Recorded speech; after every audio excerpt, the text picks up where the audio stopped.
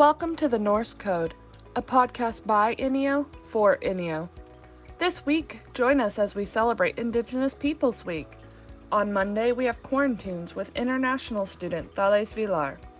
From 1 p.m. to 3 p.m. in the Student Union Ballroom, join us as we learn and practice self-defense. At 4 p.m., we welcome guest speaker Jasha Lyons Echo Hawk. And at 5 p.m., join us at ineo.edu/live to watch the Miss Indian INEO pageant. Tuesday from 8 p.m. to 9 p.m. in the lobby of Dobson Harrell, we will host the ever-popular grocery bingo. Socially distancing together and free food? What's not to love? On Wednesday, we continue ballin' on a budget with inexpensive Halloween costumes. Thursday and Friday this week, campus will be closed for fall break. Catch up on your sleep or homework and come back to the second half of the semester feeling renewed. And on Self-Care Friday, unwind with some cat videos. Who doesn't love cat videos? For more details about any student activities happening on campus, please check our Facebook page, facebook.com/INEO activities. Today's podcast is a special episode. Today we talk with Greg Bilby from the Cherokee Nation. Greg has a Bachelor of Science in Journalism Broadcast with an advertising emphasis from Oklahoma State University. He is currently an educational services field specialist, but his list of careers has been extensive. One of his passions is traditional Cherokee storytelling. He lives with his wife and 3 children in Tahlequah, Oklahoma. Welcome, Greg. So the first question is to just talk to me about your career. Oh, wow. You looked over my resume, right? I did, yes. Yeah, I've like a jack of all trades and a master of nothing. I've done quite a bit, which is in some instances come in handy, when applying for jobs, they look at it and say, oh, wow, you can do this, this, this, this. So, I've done a wide variety of things and, have utilized my degree in journalism broadcast to an extent, wound up in HR of all places and then emergency management, then as a health educator. So, I've had 18 years at Cherokee Nation, and that's what I love about the Nation is if you want to move on and learn a different skill set or get bored with your job and want something new, there's plenty of departments out there and chances to learn and to grow. And sometimes they offer like a tuition reimbursement if you want to pursue a master's or, get certifications in that field. So, it's been a wonderful 18 years. There's been some ups and downs, but very enjoyable. It's helped pay the bills, great insurance, but met some really interesting people and have had some really cool experiences along the way. So about that, what is one thing that you wish you had known before you began your career? You talked a lot about how, you've changed jobs several times. So what's one thing you just really wish you had known? Wow. It's funny if I kind of admire people who have been in the same department for years and years, but then again, I'm not the one who's sedentary. So it's like, I can't understand why they would stay there. And, unless they just thoroughly enjoy it and it's just something they don't want to break away from. Like my supervisor in JOM, she's been doing it for almost 30 years. And so I wish I'd started with the Nation earlier, because they offer a really good 401k retirement plan. But I had to, go off on my own path and find my own way, get my own experiences. I just kind of wish I'd have settled with them earlier, but like I said, I had to go live my own life. Yeah. What would you consider your biggest failure in life, and what did you learn from that? I'm asking the hard questions. Yeah, that's okay. Wow, biggest failure. I've had some pretty good ones along the way. I don't say they're the biggest, like embezzlement and wound up in prison. That's a big failure. That is a very big failure. that is a very big failure. I haven't had anything like that, but when I left public health, I went to another department. There was a quasi entity of Cherokee Nation and wanted to be a manager in their transportation department and stepped into something beyond my scope it was an utter disarray and it was a mess. I inherited such a mess and they had audits coming down the pike and I was not prepared for it. And I really regret leaving being a health educator because I enjoyed what I did and was able to learn and to grow. But I had to leave because I wanted to stretch my legs and try something different, Mm-hmm. But Winston Churchill said, success is going from one failure to the next without losing one's enthusiasm. Yeah. There were some setbacks, but in those setbacks, a lot of character flaws can be revealed. And like, how do you fix those? What do you learn from those? So, right out of college, I was married, and that didn't last very long. I mean, that was a setback because I inherited a lot of debt and had to move back with my parents, try to get reestablished. But it's a funny thing because looking back, it was, I think, a glimpse of where I really needed to be. When I was in my teens and in college, I wanted to move off to the big city and for the excitement and find my fame and fortune. But as I've gotten older, my wife and I would love to build out where my parents live. They got a couple hundred acres on top of Lost City Hill. It's very remote, very secluded, very quiet. And all those years as a teenager trying to fight leaving, Lost City, which is north of Hobart, here I am wanting to move back out there and raise my family. And yeah. It's a very common story. Yeah. I actually moved so far away. I moved abroad for 10 years, and now I am back living next door to my mom. And she lives in Miami? I live in Fairland, actually. Okay. Well, not too far away. And it's pretty up that way. And I was really shocked. I went up through Blue Jacket, and it's a very small area, but I was surprised how, with the little rolling hills, how quaint and pretty it was. I'd never been there before. So, you're moving to a very pretty part of the state. And then NEO, the campus in the fall was gorgeous. Oh, I know. I'm so excited about that. Yeah. And then like Northeastern was the same way. They had all those oak and maple trees. And so, Tahlequah was a neat little town. But yeah, having moved back after the divorce, it should have showed me that's where I needed to be, because about 3 or 4 years, no, wait, let me take that back. 5 years after moving back, I got a job opportunity to work in Oklahoma City. And I thought, okay, here we go. We'll see how this pans out. And unfortunately, a girl messed up the whole thing.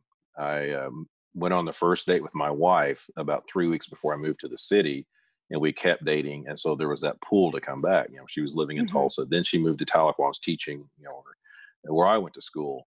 And my heart never was in Oklahoma City, but I had to, go up there and try, and I had a lot of fun, got some experiences up there. But just kind of I wish I'd have met my wife earlier, but then that would have changed the whole scope of everything. I needed to go through those experiences so we would be compatible now and raise our kids. So, looking back, it's like the whole time space continuum thing, don't want to cause a wrinkle in time. So, it is what it is. And right now I'm very happy. So if you could turn back the time and talk to your 18-year-old self, what would you tell him? I thought about that one. All the money I spent on party supplies, I would have invested it, for retirement, made better choices. But, when you're young and stupid, you think everything. And that's what I tell kids is when I go talk to them, especially those junior high and high school, the whole college experience is to get an education. It's not to run out there and, have a sucky GPA and, and party all the time. You're there to get an education, and meet different people. When I was in school in Stillwater, the dorms next to us housed the international students. So we had Korean, Chinese, Japanese. And so I had a chance to intermingle and meet with folks like that. And so it's a chance. Yeah. And it's a chance to find different cultures and meet different people and see what's out there in the big wide world as opposed to a small town. So yeah, and it gives you an opportunity to experience life and to look at life through a different perspective, I think. Yeah, and some people, they come from backgrounds where they struggle, so they're relying on financial aid and part-time jobs, and they want to get that degree to better themselves. Whereas my parents helped me pay for a lot of my college, and I got some help from Cherokee Nation. And I worked part-time to cover, like car payment and things like that, but I didn't have to worry about where tuition was going to come from. But you meet those kids who are worried, okay, well, I'll be able to come back next semester. I hope my financial aid comes in. I hope I get a part-time job. I hope I can have enough hours to study. And it's like, oh, okay, so I have it pretty good. So yeah, you need to meet those people and they give you a perspective. So it's like, well, maybe I should work hard and be more appreciative of what I have. Yeah. And so, I would just I would have to tell my 18-year-old self to grow up and try to think long-term, because I really didn't, I wasn't really sure what I wanted to do. And to tell my 18-year-old self to pray harder, and to listen to that small, still voice to guide me to where I needed to be. Because even though I went down this path and made mistakes, it's where I was led to and where I was supposed to be to learn and to grow. But, but God always showed grace and brought me back, to where I should be. Not saying I still don't make mistakes. I still do. But I can, at the end of the day, I can be very happy with what I have, even though I want more for my family. I'd love to have a better paying job so we could do vacations. My oldest one's 15 and a half, so I got to find him a car and insurance, stuff like that. But looking at our surroundings, I mean, we're very blessed and very happy, and can't complain and shouldn't complain. Even though we want more for our kids, it's like, well, we're doing good. We're doing okay. Yeah. What are the best resources that have helped you along the way? And that could be in your career, in your life, when you were in school. Best resources. Well, I've always kind of had to hunt and peck. When I got into journalism, my dad was a elementary principal going on to being superintendent. So he had no idea about, the world of advertising. And he said, there's not much I can do to help you. So he said, I'll do what I can, but this is a scope, totally beyond my scope. So I remember there was a marketing firm called Runkle Maroc up in Tulsa. I think they're defunct. So I went and talked to a guy, because I went from Northeastern. I couldn't decide between OU and OSU. And so he was an OSU alum, but he said, their journalism program at the time was stronger and they offered more, I said, okay. And so, took his advice and just, was found folks along the way to give me advice, and looking back, I should have been more prayerful about what I did. But, I was still led down those paths to learn and to grow and hopefully teach my son so he'll learn from those experiences. Yeah. Who are the 3 people who have been the most influential to you? Well, mom and dad. Mom grew up dirt poor in Lost City, a little Indian community north of Holbert, and didn't speak English till she was 5. Was sent to school day one, couldn't speak English. And I used to think she was lying about not having electricity or running water. And it wasn't until I went to work at Cherokee Nation and I met people about her age who said, yeah, I remember when I was in high school and I was a senior, we finally got electricity. We finally didn't have to use the outhouse. I thought, oh my gosh. Mom wasn't lying. And she talked about picking cotton, picking green beans, picking strawberries to make extra money. And I asked her one time, I said, what did you buy with your money? She said, I bought a chair. I said, a chair? She said, yes, I bought a chair so I could sit at the table with the adults. Oh, wow. And I was befuddled. I thought, really? Yeah. But I mean, she grew up dirt poor and struggled. And so hearing these stories, and mom always pushed us, and mom was always frugal. Mom still has a garden to this day and still cans, Dad grew up, mom was full blood, and dad was a white boy from Tulsa, west side of Tulsa. And he was predominantly middle class. They didn't really struggle. They were pretty, they were doing good according to the American standard. And so it was weird how those two worlds came together, but they've been married going on 53 years. Oh, wow. Yeah. And it's weird, mom being full blood and coming from a small Indian community where they're tight knit, and dad being, white boy from Tulsa. And they had their struggles. And then I heard their stories where dad got sent off to Panama, South America. He got drafted right when I was born. And so me and mom followed and lived down there for about a year and a half. Oh, wow. And they had some amazing stories, and they came back, and dad was a teacher in the early 70s, and they still didn't pay nothing back then. So, there was a lot of struggles, but we didn't realize we were poor. We lived on 80 acres and there was always food on the table, and dad he was a hard worker, and he always wanted to fix it instead of buy a replacement. He tried to figure out a way to fix it. And so I've got all these little projects. I'll fix it. I'll take care of it. And he could weld it, build it. I mean, sketch it out. He was really good at that. Mom, would make our clothes when we were younger. She had a garden, we get out there and chop wood, and you had a fireplace, and, and me and my brother, he's 5 years younger. We'd ride our bikes and go up to the pond, take our BB guns. And, that was our little microcosm, and just didn't realize that, we were probably lower middle class, but, we were protected and loved and never went hungry. And Christmas was usually pretty good. And, didn't get all the cool stuff like the other kids, but, we didn't go without, so mom and dad, and then I guess the number 3 would be both sides of their family, and mom, she grew up dirt poor, and dad had his family from Tulsa, and, and hearing the stories, like my dad's mom, my grandmother, growing up during the Depression, and telling stories about how furniture would get repossessed or bicycles would get repossessed because people go to to the department store and buy it on credit, couldn't pay because they lost their job. And so the guys who'd repossess would come through and take their kid's bicycle. Oh, wow. But, but that's how it was. And so hearing those stories of them struggling and overcoming, and my grandpa, my dad's dad, he worked in Tulsa for the housing authority, did it for years and years. And he ran a dairy from the time I was, from the time they moved to Holbert in 65 until probably the mid 70s, like 75, 76, they finally got out of the dairy business. And then my grandfather passed away in 80. He was a smoker since he was probably 12 years old. Camel filterless cigarettes, and Oh, wow. lung cancer got him. And the bits and pieces I remember my grandfather was, he was a hard worker. I mean, he, running a dairy, driving to Tulsa to work, coming home to run the dairy, taking care of the farm. I mean, he was always doing something. So when I have my lazy Saturdays or Sundays with my family, I feel guilty because of that upbringing on the farm. Yeah. But, I don't have that life, but, that was still embedded in me. You get up when the sun's up, there's always something to do, so it's kind of hard to slow down and enjoy. Yeah. But, having my family is an influence, and then my church family, and having them there to influence me and guide me. And they see me through a lot of ups and downs. So I've had a lot of good spheres of influence, throughout the years that I can look back and very grateful they were in my life. Yeah. What makes you feel inspired or like your best self? I guess my family, the fact that after, a marriage that failed early on, and then meeting her later, and then having 3 beautiful kids. Our oldest one, and I've always been able to brag about my kids since day one. My oldest one was born on D-Day. Well, our oldest one, June 6th. He was born 6/6/05.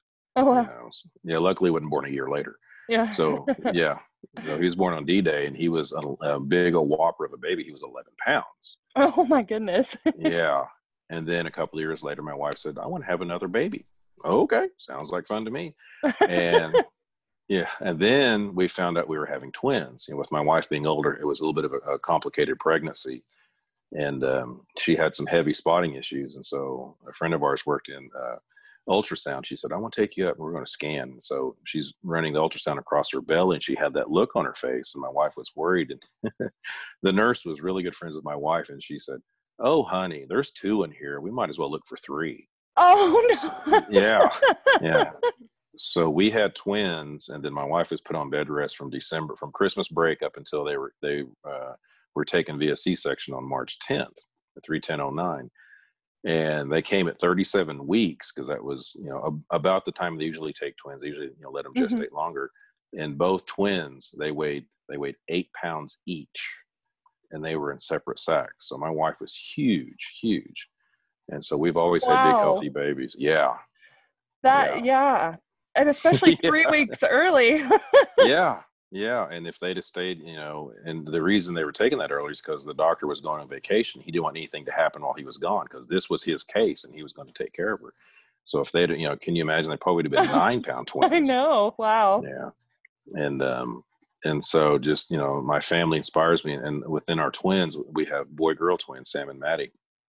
It was October 25th of 2016 that Sam got diagnosed with leukemia. Oh, wow. And so, yeah.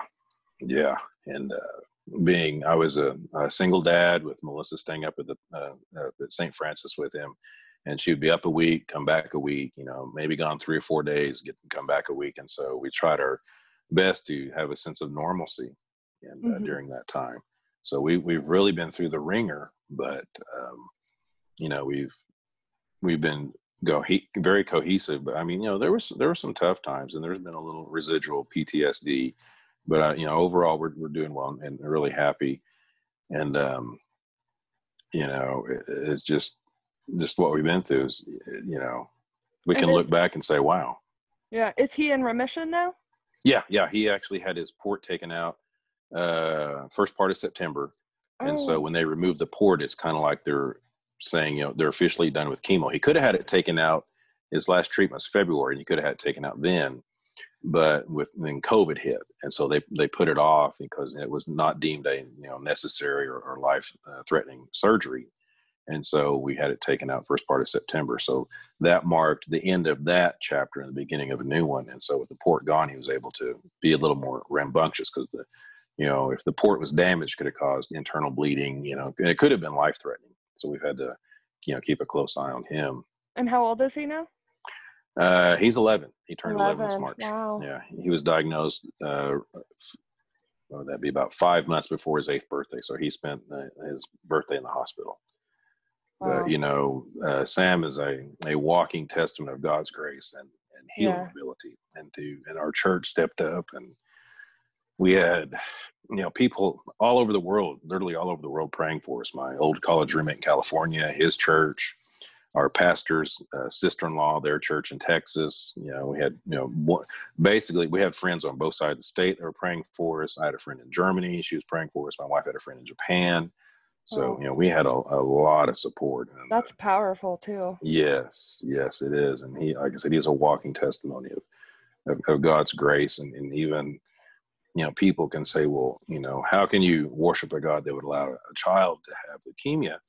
But out of it came so many blessings, and really, affected a lot of people's lives. In fact, it wasn't even a month after his diagnosis, we were in church, and the pastor said, I'm not trying to, bring undue attention to the Bilbys, but, their son just got diagnosed with cancer, and we were sitting in the balcony away from everybody.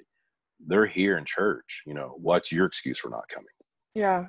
So, it really put people's feet to the fire. It's like, what's important, Yeah. And when people look at him, they can't even tell. It's like, yeah, he's a cancer survivor. Like, really? Because he's healthy. Yeah, a big old full head of hair and just rambunctious. Oh, good. Yeah. God is good. Yeah. So what is your best tip for making the world a better place, especially during this pandemic?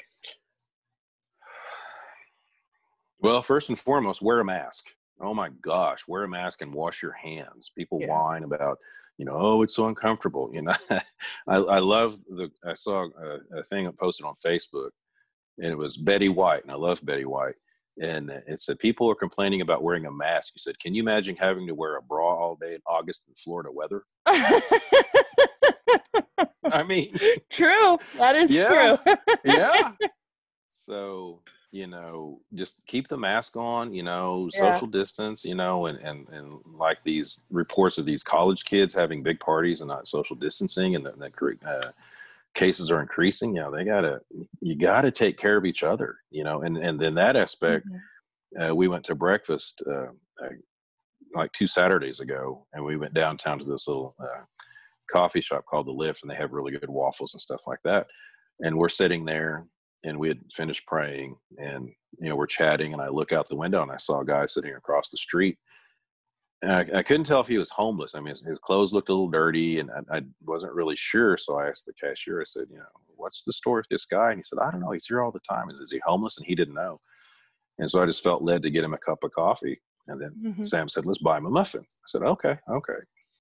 And so before that, I'd ask him, so are you okay? Are you hungry? Need anything? No, I'm fine.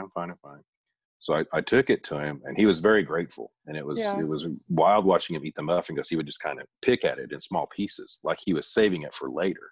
Yeah. So just those little random acts of kindness, wearing, following protocols of wearing the mask, social distancing, taking care of yourself, and then taking care of those in need. Because there's a lady about a mile down the road, and she was out picking up cans, and so I gave her what little stash I had and asked her, if she was hungry. And so a church had a food drive, so I picked up a couple of boxes and took it to her, and then our church had one, so I took some extras to her, and she was so excited. Oh, my food stamps haven't come in.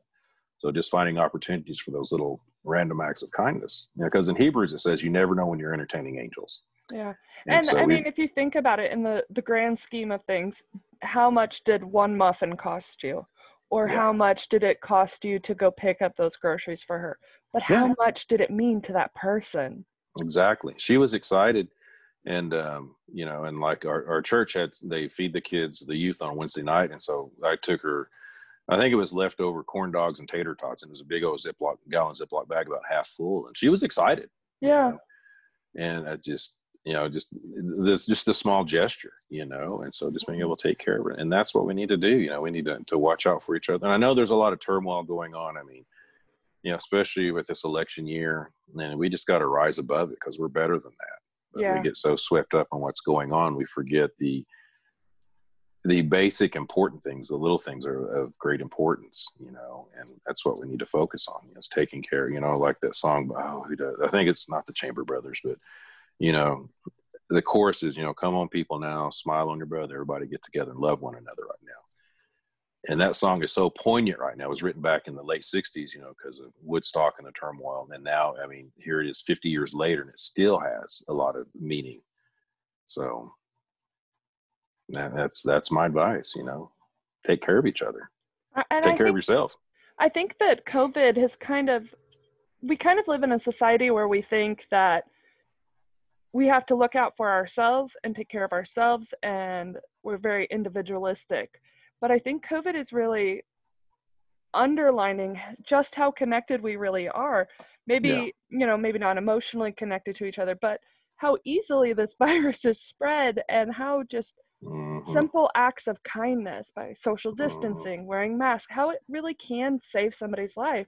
I think about your son, for example. I mean, going through leukemia, I'm sure that he is immunocompromised. And and that you never know who might catch it. And I was at the dollar store just down the road from our house, and this big old redneck was whining, "Oh, I don't like masks, they're uncomfortable." And I should have said something, but you never know if it's going to escalate. And I thought, what's uncomfortable is being on a vent if you get COVID. That is if they can find a ventilator. Yeah. And then what if you affect someone else? Like what if my son got it, and he was in the hospital because he's immunocompromised because someone didn't want to wear a mask. Simple thing of just wearing a mask, and I had to laugh because my friend in Germany, she called me to check on me, and she said, "So this toilet paper shortage, is that a big deal?" And then people who were hoarding and trying to sell it, for a profit. That was terrible. And so I asked her, and she said, "Yeah, it's the same thing." She said, "I can't understand the toilet paper shortage and this, that, and the other." And she said, "But you'll never guess what the French stocked up on." I had to think about it. So what was it? He said the French went nuts and stocked up on red wine and condoms. Totally different. Once it needs in perspective in another country, but it made very me laugh. Different. Yeah. But just taking care of each other. Then I volunteered to go out and do the shopping because my parents are in their mid 70s, and I was and I went out so my wife and my family wouldn't have to go out. Of course, I was stripping down in the garage and running to the shower to make sure I could wash off and sanitize. And so I was calling people I knew that hey, I'm gonna, like Sam still had his appointments. It's like, hey, I'm gonna be in Sam's. Do I need to get you anything? Do you need to stock up on what is it? And I was calling people who I could think of, and just reaching out because sometimes we forget. There's a sweet little lady at our church, and she lives by herself on a fixed income, and it's I got a hold of her and say, hey, what do you need? Oh, I'm fine, I'm taking care of, thank you for calling. So little acts like that. And just the act of checking in on somebody, I think speaks volumes. Yeah. So my last question isn't really a question, but it's my favorite. Tell us something interesting about you. Well, it's hard to nail it down to one thing. Wow. Well, first thing that pops into my head is I actually do Cherokee stories. I was able to learn from a really great guy. He's actually a national treasure for Cherokee Nation. And I took the time to listen, and he would send me stories and teach me. And that has actually turned into a nice little side gig. I've been able to go to Arkansas, make like 5 or 6 trips to Montana, and use those stories to influence and empower youth and tell them that they are special and wonderful, and they are cared for, and they have gifts and talents they don't need to squander. And I've actually used it as a platform, to incorporate a little bit of the gospel and share with kids. And I have a story. It's a combination of 2 stories. It's the one about, the kid who finds the snake, the beautiful snake, and it ends up biting him. And then it's also the story about the grandfather who's teaching his grandson wisdom, and he tells a story about the 2 wolves that battle inside him. And then the grandson says, well, which wolf wins? And the grandfather says, whichever one you feed. And so I tell the kids, are you going to feed, the one that does positive things? You could have a crappy day and come home and disperse that negativity, or you could, help build someone up. So, the storytelling has been a lot of fun. And you did a storytelling event for the Miss Indian pageant at NEO. Was that 2 Yeah. years ago or was it last year? It might have been last year. It might have been. The 2020 has been so long, it Yeah. feels like. Yeah. But I I know. actually was able to go to that event, and I'm not from Oklahoma, so I'm not very familiar with like the Cherokee stories or anything like Hmm. that. And it was such a powerful event for me, being an outsider. I still remember like everything about that night because it just stuck in my mind so clearly. It was last year because our chief, he had just got elected and he went up to NEO to talk to them for, I Oh guess, their wow. education foundation, Uh-huh. and he had left as I was showing up. Yeah, I And remember that. I didn't know. I was hoping he would have stuck around because I would have used him in the story, because I Uh-huh. used some people from the audience, and that's what Robert taught me, and that's what helps keep people engaged and they don't get bored, and they become part of the story. And also, I remember people coming up to Robert telling him, he picked a certain kid, and that kid was having a crappy week. His home life's not that great, but in that 10, 15, 20 minutes where he was the star of the story, it helped his mood, it helped his self-esteem, it made him feel special. So, Yeah. those stories, they have a lesson, but they also have an extra impact, if utilized right. Oh, I agree. So, and so, yeah, and I enjoy coming up because it's always this time of year and the campus looks pretty, and, getting to see the pageant unfold and crowning of the new Miss NEO. And so, yeah, I've enjoyed it. I've done it off and on for maybe 5 or 6 years, and I enjoy the drive up there. It's just Yeah. sharing that. So, but the storytelling, and for a while I was collecting autographs, and I met some interesting folks. I actually got to get Tommy Lee Jones's autograph, Oh the wow. actor Tommy Lee Jones. Yeah. Who else? I have to dig through. I know I got Miss Oklahoma when I was working at Channel 2 back in the day. Um, uh, oh, he did a game show. He was in Ferris Bueller's Day Off, and he was the teacher. Went Oh Bueller. yeah. Yeah, I got his autograph. Oh God, I can see his face, but I can't think of his name. And then one of my favorites is meeting Garth Brooks. My wife and I were having dinner. It was a year before we got married, and he walked in, and I looked at him, and I looked at her, and I looked back, and I said, "That fat guy looks like Garth Brooks." Oh my And goodness. I didn't say it loud, and he Yeah. noticed I was looking, and I said it again. I said, that fat guy kind of looks like Garth Brooks. And so he comes walking up. He said, "Hey, I'm Garth Brooks. Who are you?" I said, "Hey, Oh my goodness. yeah." And he just introduced and started talking. He said, "Where are you from?" I said, "Tahlequah." He said, "Oh, my grandparents had land in Tahlequah." And he told us exactly where it was. I said, "Oh, yeah, I remember." And he said, "Well, you guys have a good one." I said, "All right." And he said, "Well, what are you up here for?" I said, "Well, it's my birthday." So, okay. And so we sit down to have dinner, and he walks by, and people are looking over their menus, so yeah, it's Garth Brooks. And he finished early. He was with his daughters, and he got done, and he slapped me on the back and said, "Hey, happy birthday, buddy. Have a good one." I said, "All right, man, appreciate it. See you." I lean back and said, "Yeah, I know Garth Brooks. Oh my goodness. That is And such a cool story. well, then we happened to have a disposable camera. This is how long ago it was, a disposable camera. We took a couple of pictures, Oh and wow. I have it in my Bible with me. I have a picture of me and my wife with Garth Brooks. And then I tell people, said, "You want to meet my wife's boyfriend?" And they look at me. So yeah, there's a picture of us, with Garth Brooks. There's a picture of me with Mrs. Claus at Dry Gulch, and she looks like she's lecturing me. And my wife is actually pregnant with our oldest at the time. And then another picture I have, it's very, and I hope I have a copy somewhere. I'm always afraid I'm going to drop my Bible. It's going to get wet. But it's a picture of my son, our oldest son, Logan, me, my mom, and her Aunt Sarah. And it was one of Aunt Sarah's last couple of birthdays. Oh And wow. she was in her 90s. And so she was the matriarch and elder of Lost City Community. And so we got 4 generations taken in that one picture. Oh wow. Yeah. And so it's very important and sacred to me having that picture. And then of Yeah. course the one of Garth Brooks. So I have these stories I can share. So That's so exciting. Well, as you know, we asked you to come on our podcast to help us celebrate Indigenous Peoples Day. Next week, we are going to have a few special events for our students, and especially the Miss Indian pageant on Monday night.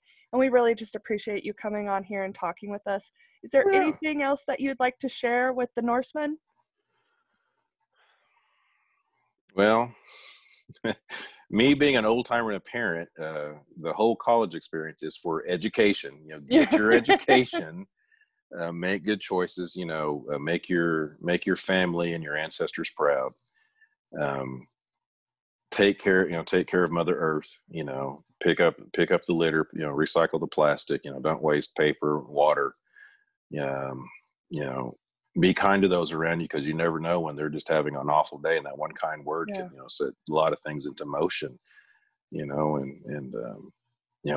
We're a diverse nation and community, and even at NEO, and we got to look beyond, because it reminds me out of the verse out of I think is it First Samuel or Second Samuel, when King David was being picked, and it said, "Man looks at the outward appearance, but God looks at the heart." And we need to look at each other's heart and take care of each other's, not only now and when things are crucial, but from this day forward, and take care of each other. Yeah. Because we're all in the same canoe. That's true. There's no planet B. This is it. No, this is it. Well, Greg, thank you so much. I think this is going to be a really powerful podcast for our students. And I really appreciate you taking the time out of your busy schedule. Oh, not a problem. And if you want, I've maybe sometime down the future, I could maybe try to pull a short story to share. I would love that. November is Native American Heritage Month, so that would be a great month to do that. And the one I was telling you about the grandfather talking to his son and his grandson and trying to instill wisdom. Mm-hmm. It's a combination of two stories, and I gave it my own twist. And it's kind of a sad story, but it really puts the focus back on how, you're important to somebody. You can be someone's world. And I actually used that story. They needed someone to cover our Wednesday night Bible study. And so they picked me, and someone said, "Why don't you just tell a Cherokee story?" And I thought, this one's perfect. And I tell it to kids, to let them understand that they are special and they're important to us, because sometimes they forget that. So I've got some that are kind of sad, and I've got some that are kind of funny too, that you guys might enjoy. Yeah, I would love that. I'll be reaching out to you probably towards the end of October, because I think that would be really special for our students. Oh, I'd love it. I'd love to do it. Well, thank you so much, Greg. Have a great day, and I will be sending you an email. Your podcast will go live on our Facebook page on Sunday, but I'll send you a link to it. That way you have access to it as well. Awesome. And thank you so much for this opportunity. This was a lot of fun. Thank you. Have a great day. All right, we'll see you. Bye-bye. I'd like to thank our guests for taking the time to meet with us, and I'd like to thank the entire Norse community for listening. We'll see you next week, and as always, row Norse row.